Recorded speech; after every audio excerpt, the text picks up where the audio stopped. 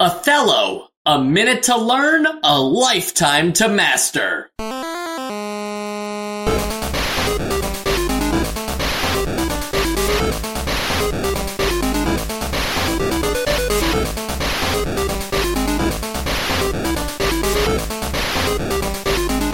And welcome to Nostalgia, a chronological exploration of every NES game released in North America. I'm Mike. I'm Sean.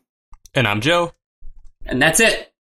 That's it. But, you know, we should probably kick one of us off the show today because Othello is really a two-player game. All right, I'll talk to you guys next week. No, I'll go. I don't. I actually like Othello. Yeah, a lot of eager people to get off the show. Very quickly. I love Othello. Do you want to talk about your love for Othello, Joe?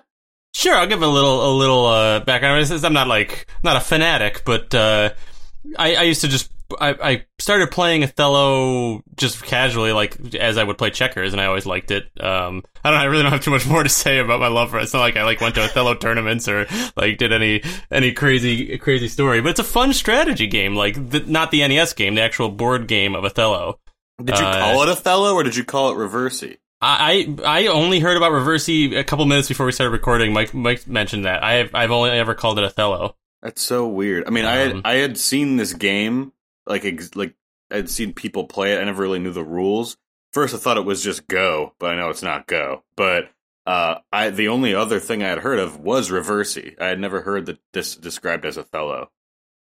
Well, Sean, you give me a great segue there because I also only knew it as Reversi until I started I guess looking into the game a little more, and then it became Othello, and that's how I knew it going into this episode. But the Othello thing actually comes because that's the change between, there is actual differences between Reversi and Othello, yeah. And they're really small differences, but apparently Othello is a game that's patented in Japan.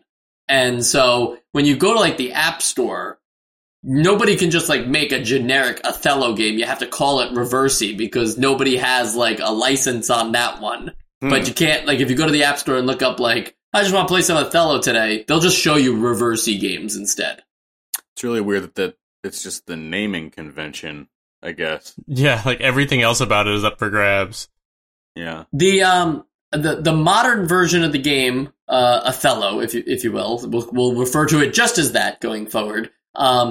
Is the only difference is that in Reversi, when a player could not make a move, that was the end of the game. And I believe now in Othello, when the player cannot make a move, then the next player just pass, yeah. And the other player is just able to continue to go.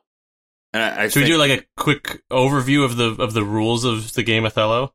Yeah, I think so. I think that's warranted because I imagine if I had to rank the most common tabletop board game, I don't even know if you call them board games, but tabletop games in the world, chess would probably be number 1, Go number 2, checkers number 3, and Othello is probably one that doesn't have as much exposure as anywhere near those other 3. It's somewhere in the range of Mousetrap.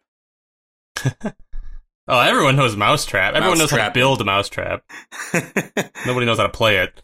No. Joe, you volunteered. Would you like to walk us through a little rendition? You don't have to give me all the rules and all the complicated. Right. I mean, it's pretty simple, really. You're on a board. I think it's an 8x8 board of 8x8 tiles. And you have little discs that are black on one side, white on the other. So you put them in a little checkerboard square in the middle, just four discs, and then really you just place one of your discs in your color surrounding or on either end of however many of the other player's color. So if you bookend your other player's color, you can flip over if you're white and you bookend the black pieces, you can flip over any black pieces in between your two white pieces. And that's really the game. The whole goal of the game is that once the board's filled, you want to have more of your pieces than the other player. And the result is actually kind of more complicated than it sounds because at any given moment, half the board can switch. Yeah, and another quick note is that you may you may only place something down if it will result in a flip. Like you can't just sort of, I'll put one over here that's not really interacting with the rest of the game. It has to make a flip. Right. Yeah, and what's interesting here is like when Reversi first like became a thing, that was 1883. So this is definitely the oldest video game like adaptation we're getting because of the time it took to get to here. But that's even like 6 years before Nintendo, the company, is founded. So like for Nintendo, this is kind of a big deal because Othello is really like a Japanese game. It was patented in Japan in 1971. They brought out the rulebook. They popularized the game a lot and opened up like official Othello tournaments. So it does make sense that we're seeing this game before, say, like, chess or checkers, which you would imagine you'd get way before you ever get a game like Othello. But I think that happens strictly because of the Japanese tie-in, and it's probably likely, although I didn't look it up, that this game came out in Japan long before on the Famicom, long before it came to the NES. I buy that. Yeah, I didn't know that this game had its roots in Japan. I thought it was another.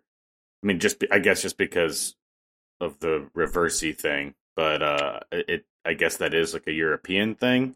Yes, Reversi is, I think, actually, is that the UK? I think that's where that started. I think it was in Scotland or Wales. Or something. Got it. And there's like two guys that each claim they made the game, and they say the other one's a liar. So that is what it is. We'll never know the truth because it's been so long. Who could find the official documents? But Joe, I think you gave a really solid explanation of how to play this game. So were you surprised at all upon booting up the NES version of this game that it really is just Othello? Or is that about what we all expected to be doing? I mean, I think that is what we expected, or what I expected rather, but Mike, I mentioned to you earlier that like I really don't have too much. I have a little bit, but to say about the NES game, because it's just everything I have to say about the NES game is the stuff I have to say about Othello, because it is pretty darn accurately just exactly Othello. I mean, it's not like any of the sports games we play where like they can't get it all. The rules are simple enough where they can get it all into an NES game. So no, I wasn't surprised. Sean, how about you? Yeah, I mean, I guess the only things that you can say about its port from Meat Space to the NES is how does it handle how you interact with the game, and how does it handle how you set up a game? I mean, I guess like it's easier to set up. The fact that you have computer players is cool. They seem to be well designed. In terms of their AI, and that's really all that you can say about the game outside of the actual board game, I think. And like, it's got a very Spartan aesthetic. Like, they're not really doing too much to spice the game up, but I don't think it needs to. You must be reading my show notes because those 2 bullet points of how you interact with the game and computer difficulty are the 2 big talking points on my show notes today. Yeah. And so I'd love love to... you can talk about.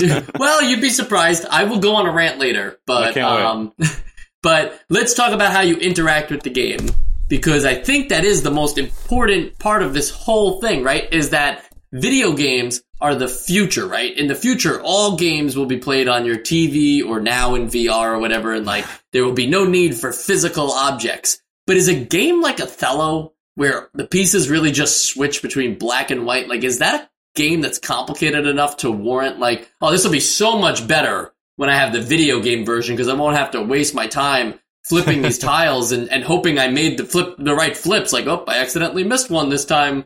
Is this a game that warrants, like, needing this much? Like, you think about like Monopoly, right? A real board game, which is not a real board game, of course, because we know what real board games are. But to the general population, nobody real understands what you mean.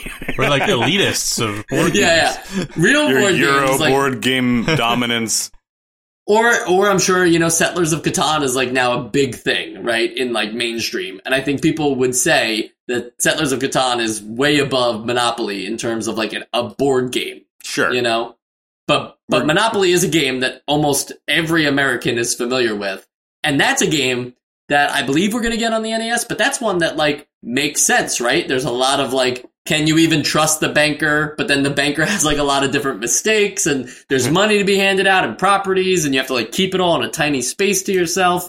So like that makes sense. In a game where all you have to do is just pick up a pebble and put it on an 8x8 grid, do you need this to be on the NES? I guess the one thing that does, Sean, you mentioned it that I forgot to mention when I was talking about it, is the AI. I mean, I guess in the 80s, you can't just like go online and play Othello online, and you want to play Othello, you don't have someone to play it with. I guess that's a selling point, that you can play against the computer. You can practice, you can hone your skills. But yeah, to your point, I mean, if you were to just take Monopoly and Othello and forget about which one you like better and just decide based on like which one would have more value in being a video game, I guess Monopoly. I mean, there's more setup to be done, there's more that's going on. Whereas like Othello, yeah, you don't have to set up the board, but you're tied to your TV. So like setting up the board doesn't take that much time anyways. I think that the main draw for something like this is the fact that there are AI opponents. Like, there are computer opponents of varying difficulty, with different rules that you can enforce. It is funny that like it's such a basic thing that we're simulating here. It almost feels like some of the first video games, which were just experiments of like, well, let's just try and recreate this with machine code. Obviously all you need is a piece of paper to play X's and O's. What was it? Oh, Jesus Christ. Tic-tac-toe. Tic-tac-toe. Rock, paper, scissors. Obviously all you need is a piece of paper to play that game, but let's have a computer do it. This almost feels like this kind of experiment, but no, I mean, just because it has a computer opponent, I think it has some value. Yeah, okay. I think that's a good point. And to be fair, like, anything that can be emulated into a video game experience is totally like justified to do so. Like, I'm not saying this was a waste of time. I'm arguing that I would just rather, having played this NES version, you know, whether Othello like itself is a great game or something like that isn't like going to be changed on someone's opinion of like this port of it to the NES. And so I would actually say that in this case, because it is a pretty simple to set up game and play, it's kind of just more fun and immersive, if you will, to just play in the real world, like physical, just have like the tabletop game set up and flip those pieces, because the total time of that game versus an NES game is really not that much different. I totally understand where you guys are coming from. No, yeah. I mean, I'd very much prefer the tactile experience of playing the board game. But I just thought it was funny the way that you said that with the immersion. Like whenever you go out into the baseball field and you're playing with your buddies, it's like, oh, this is so immersive. Right. Well, I can't be the only one of the group that actually sees like the war qualities of a game like Othello, where it is actually like, there's a battlefield here, and being defensive, if we're talking strategies, being defensive early on and then going on the attack later is like this beautiful art form in playing the game, where you kind of need to like focus on just maintaining ground at first and then expanding your ground later on when there's less choices to be had. So this way you keep that lead. I think that there is definitely like some war games going on here. And so, I'm not saying that that's like immersive, but it's fun to like see that happen in front of you rather than with, 8-bit graphics. That's true. I get what you're saying. But also to that point, then, Othello is such as simple as it is, like, the more you play it, the more you realize that the strategy is, like, really, really deep in Othello. So, like, to that point, if you are, like, trying to get better at it and stuff, then there's also just something really cool about being able to play against the computer over and over again, try out your different strategies, test them out, and, like, when there's no stakes of playing against an actual opponent. Granted, I mean, the AI might be flawed, but so would your opponent be. But yeah, there's a lot of strategies that, like, you might think, well, would this work? And it's just hard to get your mind around, so it's good to have that, like, model that you can test. So this game is more utility. Yeah, it's like a training center. Yeah. Yeah, that's a great point, though, Sean, about being a training center, because I imagine that that's actually a very valid purpose for this kind of thing. You know, even today, but like back then, you know, computer chess, computer Go, computer Othello, like these high strategy games that were like, you know, oh, the best players in the world are like so much better than the rest of, you know, the players that play is a really neat concept. And to see it at like a high level, like Joe was saying, it is a very deep game. And when computers first started, it was actually like a programming challenge to say, like, how am I going to beat the best human players in the world using a computer, using mathematics and, like puzzles to solve this and schedules and stuff like that. Like, how am I going to overcome that? And I think that that's where the NES version really shines, is that, you know, there's enough programming power here to really challenge the average player. I don't know about top players, but this could be a very challenging experience compared to, you know, playing your friend in a casual 2-player match where neither one of you really cares all that much or about strategy. It's funny because in the manual for this game, it describes the different computer difficulty levels, not so much in how much better they are, in just like how they're going to make the decisions, but it's more that the computer gets more time to think about the decision. Like it's simulating however many permutations that this board can go, and when it gets to the harder level, it doesn't cut it off so quickly, so it makes the less than ideal move. So this is probably the most resource intensive NES game we've played, if that's to be believed, because it's probably doing all of that like at the highest clock speed that it can. So yeah, no, I mean, I really like the history of computer chess, and while it seems like Othello isn't as high permutation, maybe I'm wrong. It's sort of the same concept. So I actually have a question about that, because I wasn't sure what was happening when you got in the higher difficulties and it was taking longer. And I thought maybe it was like trying to make me feel like it's taking longer and thinking. But do you think that it really, like, I don't know anything about computer chess and how that works, but what, do you think it really was like... I do, yeah. Taking that time in order to like... I just didn't think the AI would even be that advanced on the NES to be able to do that. So I thought it was just like an immersion thing, which I thought would have been silly. But if it is actually taking that time, that's really fascinating, because that really is making the difficulty higher by just making the opponent better. Go ahead, Sean. No, you can go ahead. Okay. Yeah, absolutely, Joe, because even like very early computers, essentially what I was calling schedules, I'm not sure where I came up with that. I'm referring to like trees, where there's a bunch of like legal moves laid out in patterns that computers recognize, and they look at the legal moves available to them, and they're able to like look forward at so like there's all these different trees essentially, and they make deterministic things based on like the final outcome that they can see. Obviously, like humans are not really capable of doing something like that, looking ahead that many steps, but a computer can. And obviously, like in a game. You were saying this is an 8x8 board, which it is. There are smaller Othello boards, but this is the one that you get access to in the NES version. There's no way that the NES had enough power to do like 10 to the 54th power amount of trees, to figure out like all the different nodes possible to solve the game. I don't even think Othello's ever been solved, actually. I think it's still to this day not a solved game. Yeah. Wow. But, I mean, think about that number, though. 10 to the 54th power. They've been able to get a computer Go that can beat a human, but... No. Beat a human, no problem. Othello can easily beat a human with today's computers. It's not a solved game in the sense of, like, if you do all these moves, white can never win if you go first, you know? Interesting. Like it has not been... where checkers has been solved, apparently. Okay. I mean, checkers is, pretty simple.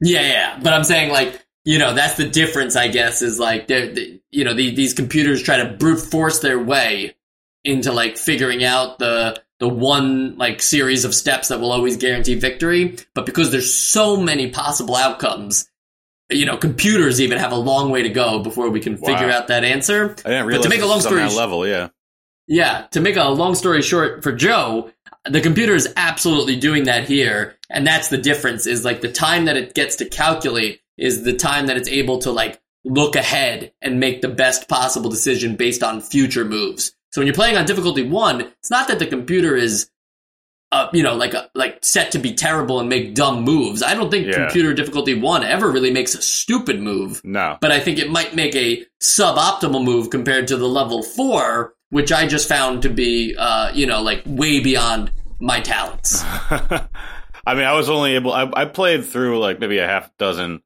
games, and I only won once, and that was with using, I think I did 2 cancellations in that match. So, I mean, if we're going by the real rules of the game, I didn't win a single one, even on level 1. I don't know how you guys performed. I did like four games, and I think I won 2, both against level 1. I played one against level 4, and I don't think I won that one. I guess we'll start on just computer difficulty in games like Othello, because I do think that the computer difficulty in this game is making a mistake here in the way that it was programmed, because there really needs to be, especially for the audience that this is designed for, right? I doubt there are always people who are going to be like hardcore into chess, or for the Eastern audience, like hardcore into Go. There's always going to be that. But this is not played at the same level. And so a lot of people who are picking up this game need to like first learn how to play this game. And there's no difficulty like that for the computer in this game. There's no like, the computer will hand you victories, but you will also learn like why you were able to beat the computer, because you continue to take more than you give, and you figure out like, oh, the corners are super important, and I need to dominate like fixed spaces that the computer will never be able to get back. Like, to learn those things is something that I had to go outside of the game to find out. It was not something that the game was going to teach me here. And I'm not asking for tutorials, but I'm saying when the computer only really ever makes good to great to amazing moves, we're really just missing out on the experience of ever like learning from something that might be able to teach us the game in a more intuitive way. I don't know though. Without that sounds tutorials, like you're asking for a tutorial. Yeah, that's what I'm thinking too. Because I think without tutorials, the only way to do that would be, well, yeah, I mean, to do it the way that you're saying, where it's like just have it so the AI is more flawed, so it's like an even easier mode, would probably be fine. But I feel like on playing against like an competent computer opponent still made me like I said, I've played this when I was younger. I haven't played it in years, so I had forgotten any strategy I had. And after my first 2 times playing, I was already kind of getting some strategy just from all the things I was doing wrong. Like, I feel like it's the same thing as if you were to pick up, if you were to now go teach someone, or not teach someone, but play with someone who's a beginner, and you just start playing and you start making right moves, unless you're going to verbally teach them, they'll just learn by losing to you, or just seeing what's happening. I feel like it's just it's like, you could say part of it could be trial and error, but also part of it is like a lot of thinking ahead, and like it lends itself to you figuring out how to work it. Like, it's not like just learning by techniques doing. are impossible to figure out by thinking ahead. Yeah, I think that's a great point. I believe in that too, and I heard, Sean, I think you were saying that it sounds like I kind of am asking for a tutorial, which maybe I am, to be honest. Not sure exactly what I was looking for here. I would just say that, when you're playing against another person in a game like this, either you fall into a trap where you're really good at this game from playing it all the time, and your friend isn't quite there, and they have to like either catch up, or you just continue to learn how to exploit the common mistakes that they keep making. Like when we used to play chess.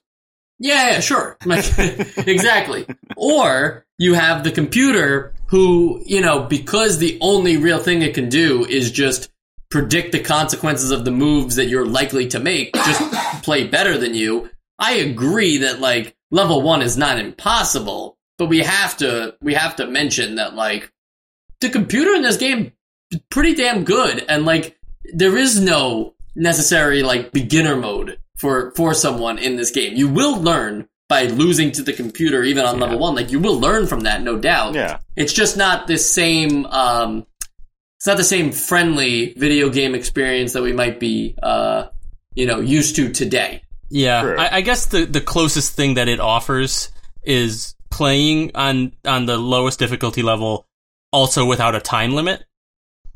Because then you can, because like I said, all the strategy is there before you. You just have to really be able to like take the time to really think about like what's going to happen if I go here, what's going to happen if I go there. You have to do what the AI is doing on level 4. You have to sit there, probably take you a lot longer, and go through all your moves, and like that's kind of how you like you can just cognitively you can just come up with those strategies by figuring them out as you're looking at your next move.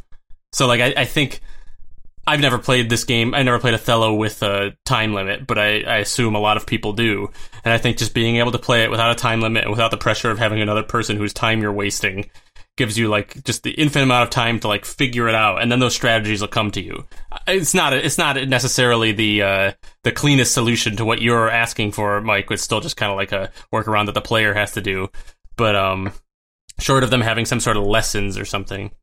Yeah, that's the only thing that I can think of. I don't really know how they would go about it. Maybe have some baked in situations that sort of like when I use Lichess, like every day they would have like a board and arranged in a certain way. What's the optimal move?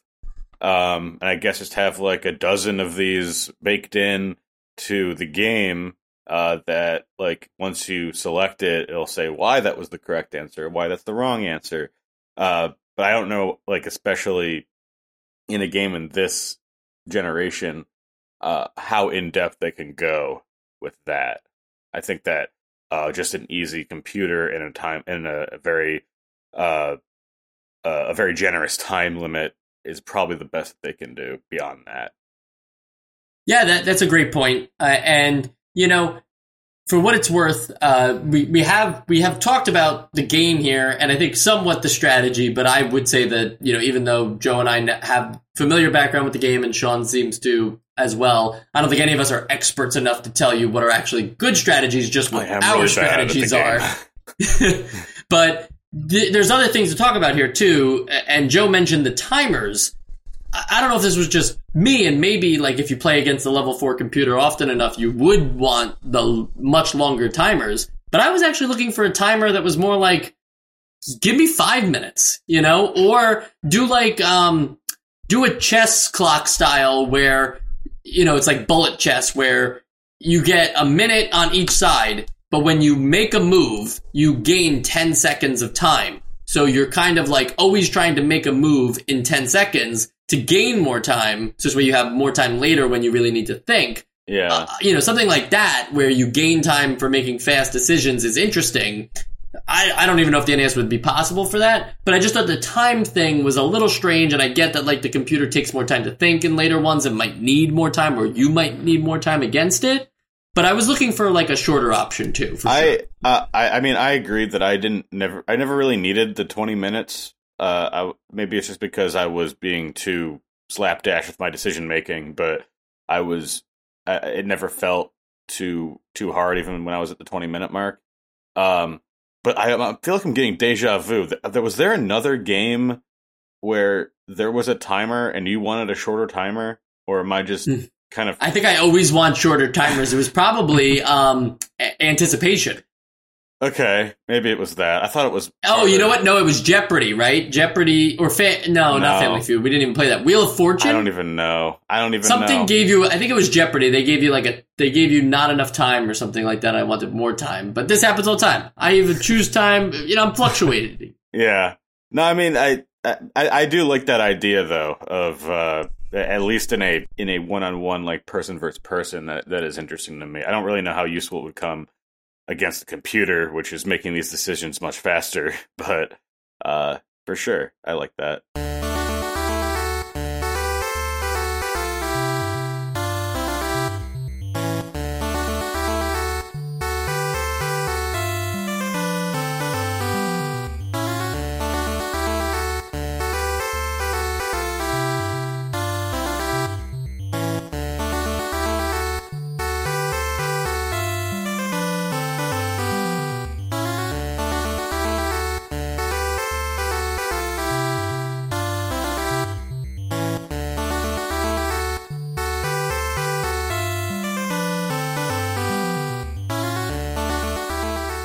And did you guys notice that when you start up this game with awful music, I really don't understand the music. They just kind of throw a bunch of notes all over the place and hope something stick. It really just sounds like it's all spilling out of a cup. Did anybody else feel that way? I actually don't really remember the menu music, which is the music. It's just happening. I didn't really think too much about it. Yeah, well, go back and listen, because it's definitely it's no Mega Man or Castlevania for that matter. I was blown away. I was like, wow, they're really not even trying here. But I don't know. Maybe it's nice they gave us music. They didn't have to. They could have just given us like a ticking clock sound at the menu, and like then like a shush when you start the game. Like everybody, yeah, exactly. Be quiet. But when you start the game up, you're presented with a lot of choices, and comfortably, the first choice is always the best choice, right? You're probably playing this game by yourself. You hit play with the computer. You probably just want 20 minutes, so you hit start for that too. And you probably don't want to name yourself, so you hit start again. So that's start, start, start. And if you hit start the fourth time, it'll take you to the end of writing your name, and you'll hit start again, and nothing will happen. And you're like, oh, I guess I have to like type in my name. I guess they won't let you have a blank name. No, that's not it. It's no matter what, you have to then hit A to get into the game. So it's start, start, A. No, I thought you had to go over to the little end thing on the keyboard that you're typing in your name. Yeah, but you have to press A on that. Exactly. Yeah, the start will take you directly to the end. I you right now, Mike. I agree that's goofy. Really? You could be in a game so much faster if you just click start, start, start, start. Instead, you have to do start, start, start, A. You're right. This is a joke of a game. It's a massive. But it's like they didn't play the game. It's like they didn't play the game if you think about it, right? Like they have to know that that's weird too. Of like, or maybe they're saying we want players to make a conscious choice when they start this game. So they shouldn't hit start. They should hit A. Because it could be dangerous. For 5 seconds. If you let go, it cancels because we know that it's a huge time commitment. Yeah, and it's dangerous too because you're like start. You're going so fast, you might actually just hit it a fourth time, and you didn't want to start the game, and then where are you? These are all ridiculous situations. I always, whenever I turn on a game, I just rapidly press the start button and hope I don't accidentally start the game. I'm always trying to eliminate clutter in my life, okay? And I saw an opportunity here and I went for it. Also, what's up with every player having a great manicure? What? Like, did you see the purple, like, fingernails?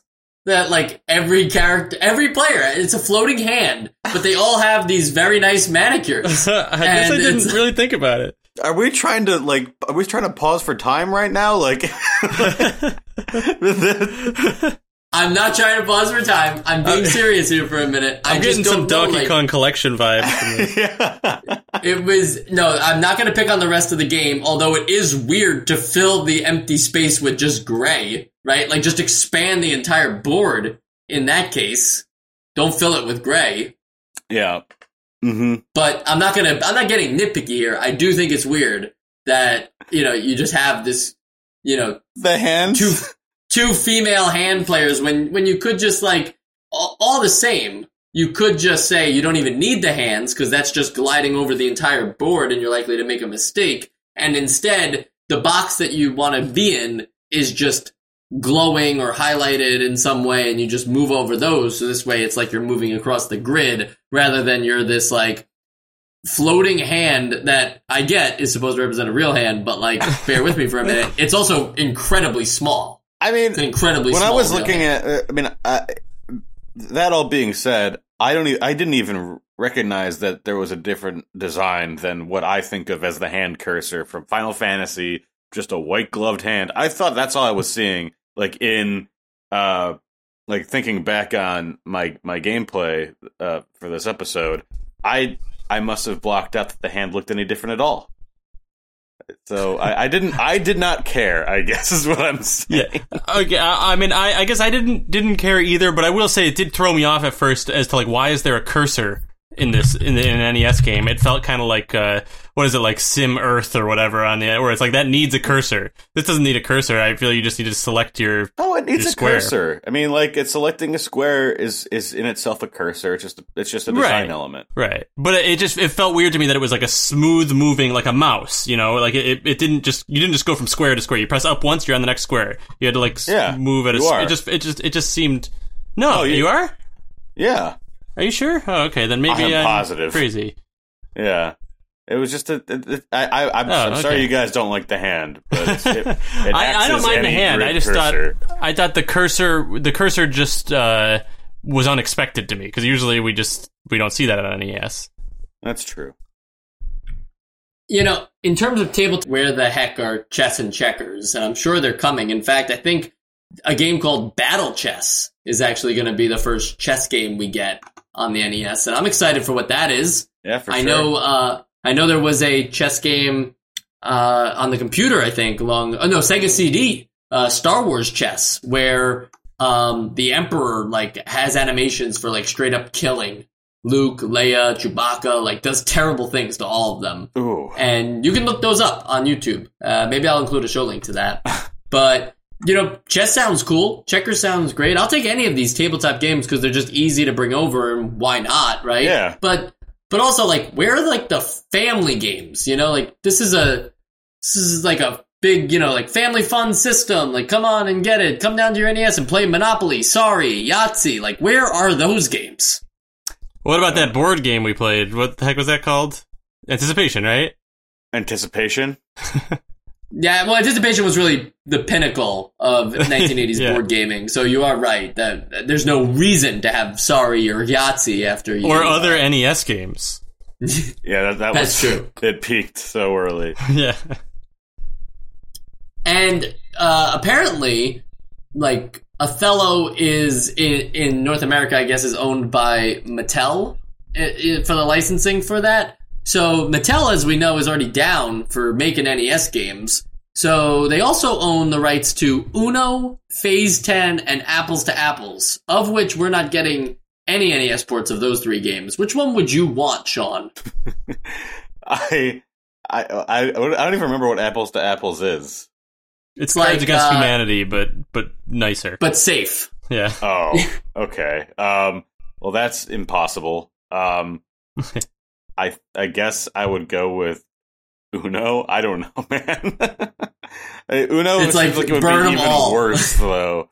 Yeah, how would you do that, too, on, like, one screen against... I guess you'd have to be against the computer. You couldn't really play, like, player versus player. If you give me a Texas Hold'em game, a poker, on NES, I'll play it.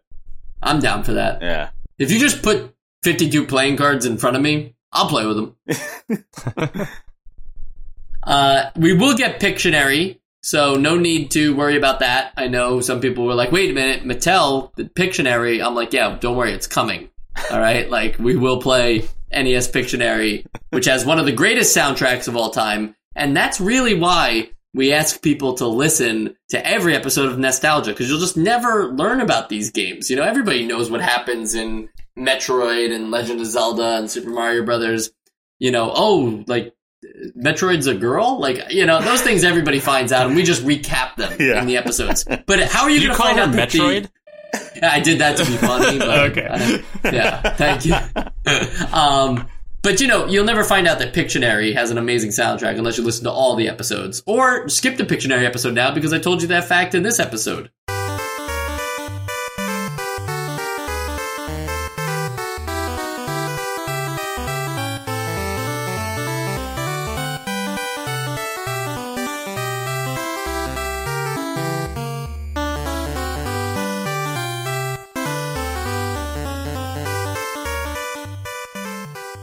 Now, as I mentioned at the, closer to the top of the show, we are not good at this game by any means. Actually, good is fine. I'll say I'm good at the game. I won't say I'm great, and I won't say I would ever play in a tournament.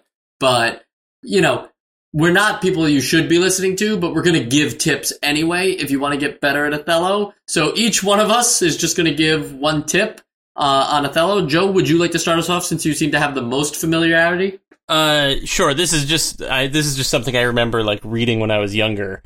that.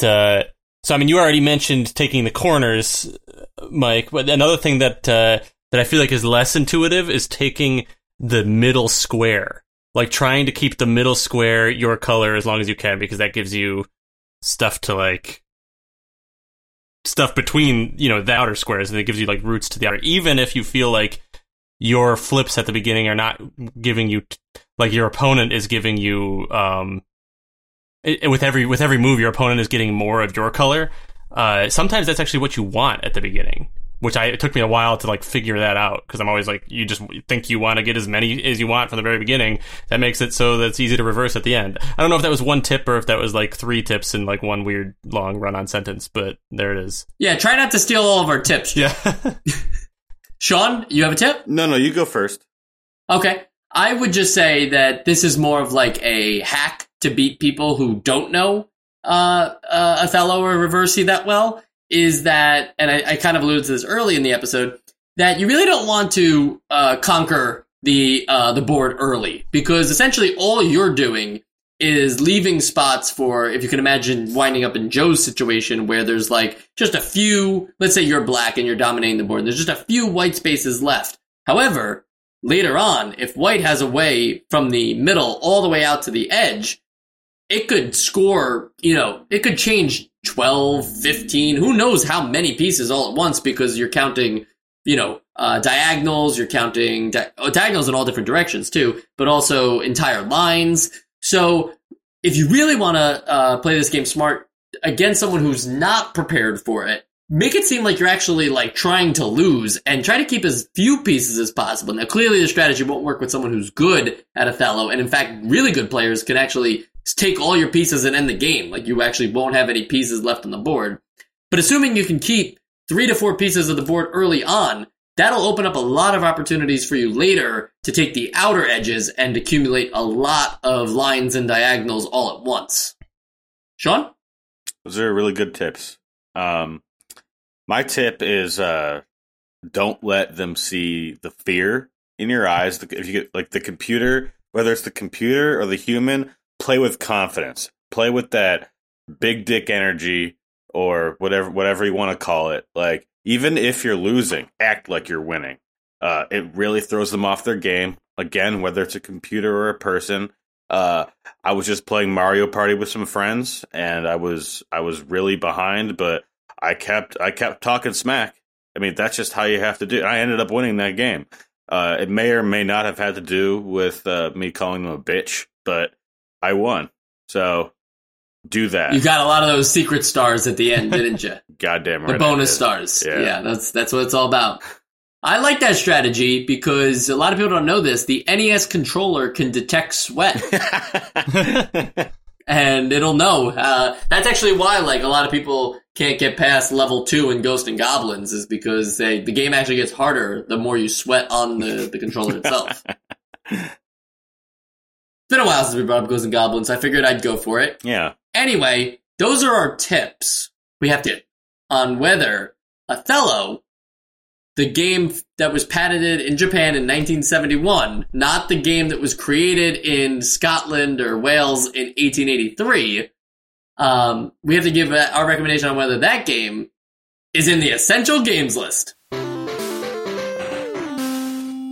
It's time for the essential games list, and it's also time to see if a game that existed for more than 200 years, that's a lie, but close to that, 2083 is very soon, and, who knows, maybe the essential games list will still stand in 2083, so let's just pretend like it will, and let's vote as if Othello may or may not be an essential game in 2083. Joe? So I don't think that there's enough that is added to the experience of playing Othello, like we mentioned, by playing it on the NES, that makes it something that you have to do, like something that's like a must play.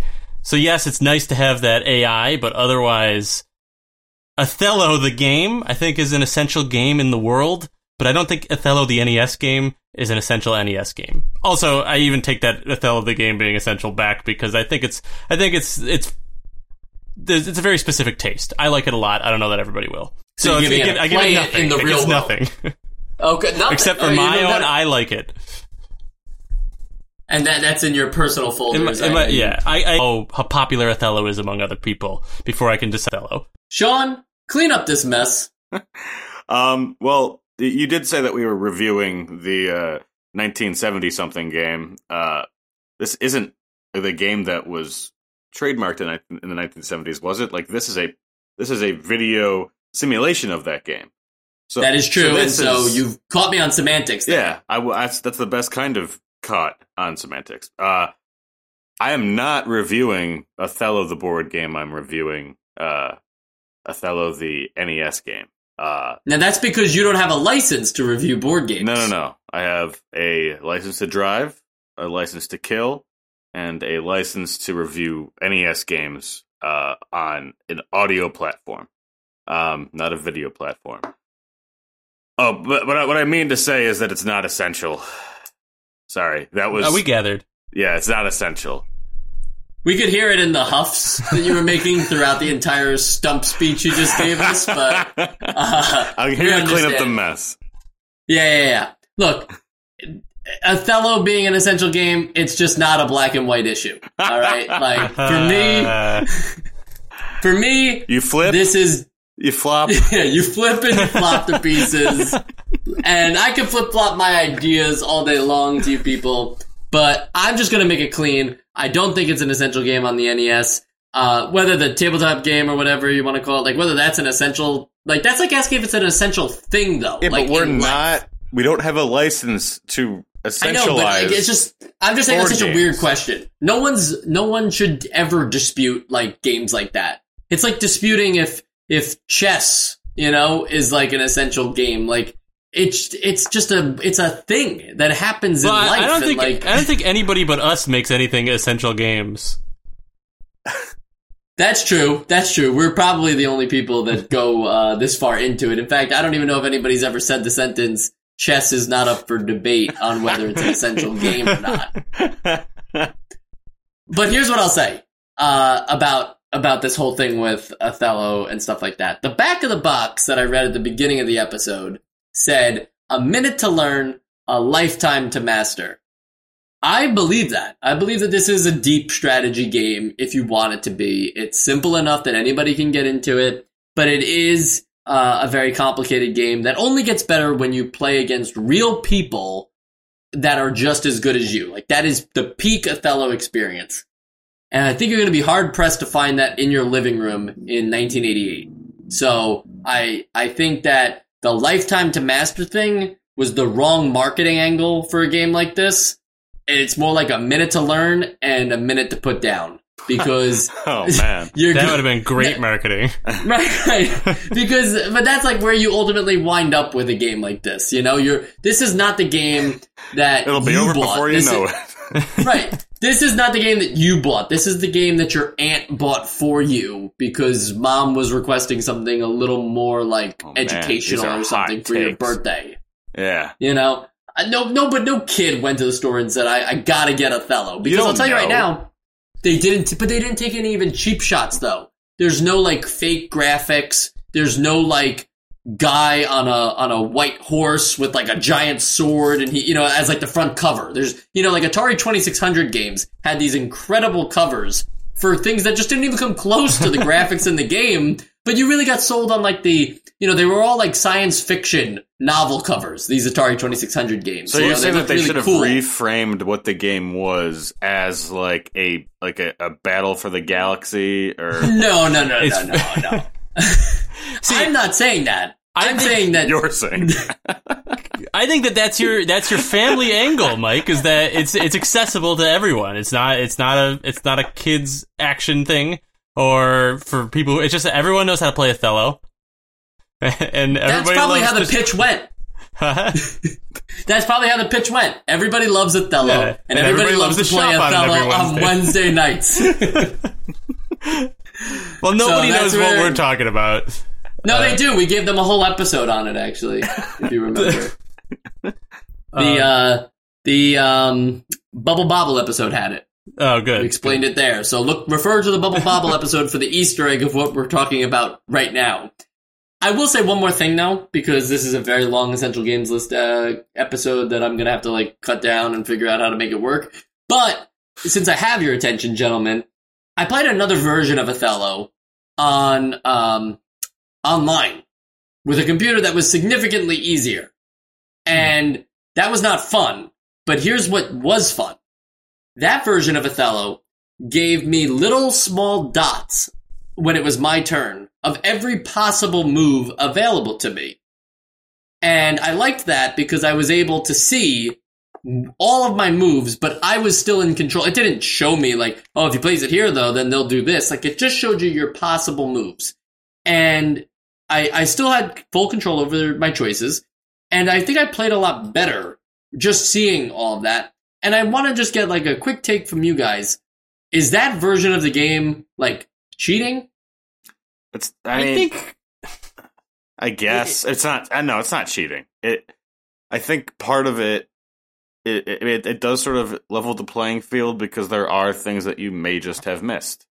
But it's sort of like in any computer chess game, at least a very like in the more modern computer chess games, that when you select a unit to move, it'll show you all the places that can go. So like, and that's pretty accepted in terms of competition. So why wouldn't it be for this? I guess I don't know.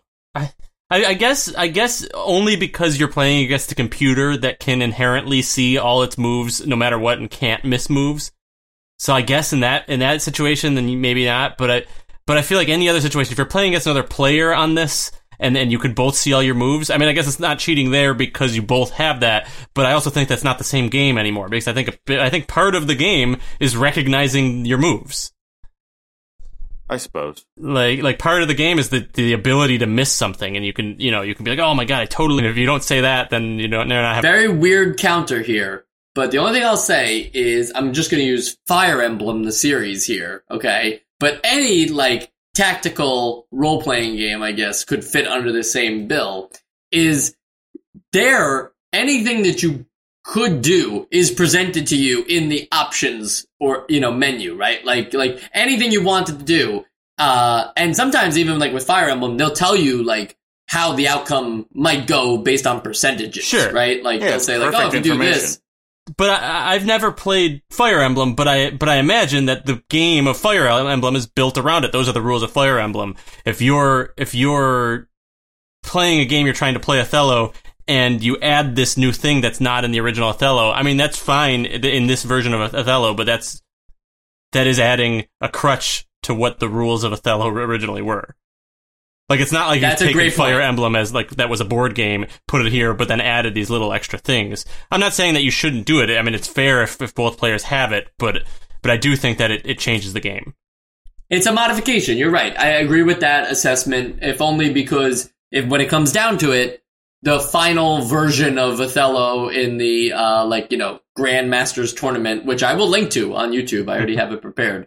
When you're watching that, it's just the straight game. So you are right that, like, anything that you do, even in the smallest ways, to change the game are still a modification of the game and therefore slightly different. Whereas, like, my argument for Fire Emblem doesn't quite work out because that's something that was always in the game. I was just making the argument that, like, technically, it didn't add any new rules to the game. It just showed you all the available options to you. But I agree with where we landed on this, that it is a modification of Othello, and it is now called Esposito. Right, we did agree on that. All right, I like where we left off with that. I think that's all the time we have for this episode, but next Friday, when we release our next episode, we will all be on our Paperboy shifts because it is Paperboy and we are picking up some routes. We're going on city bikes throughout the city, and we are going to deliver whatever paper they delivers around here. Paper periodicals. What do you get these days? You get like the penny saver, right? Yeah, I think I've been getting some very never mind. Yeah. I'm just not going to bring it up. I'm sorry. Yeah. No, it's like, I always just see them, like, thrown around. Like, there's just this guy around the neighborhood who just throws these things. But I'm like, I live in an apartment complex. Like, who ordered it? Like, no one ever comes out and collects it, but somebody must. No, it's not there the next day. Promotions. Okay, that makes sense. Yeah. Anyway, that's what we're going to do all together. You guys as well, the listeners. Everybody should play Paperboy on the NES, even though it's better on the Sega Genesis. Play it on the NES, because that's what we'll be doing. And as for the show itself, you can always get in contact with us at NostalgiaCast on Twitter. And hey, if you're feeling really frisky, come on Facebook, because nobody's there. You could have a whole platform to talk to us there. You could say whatever you want there.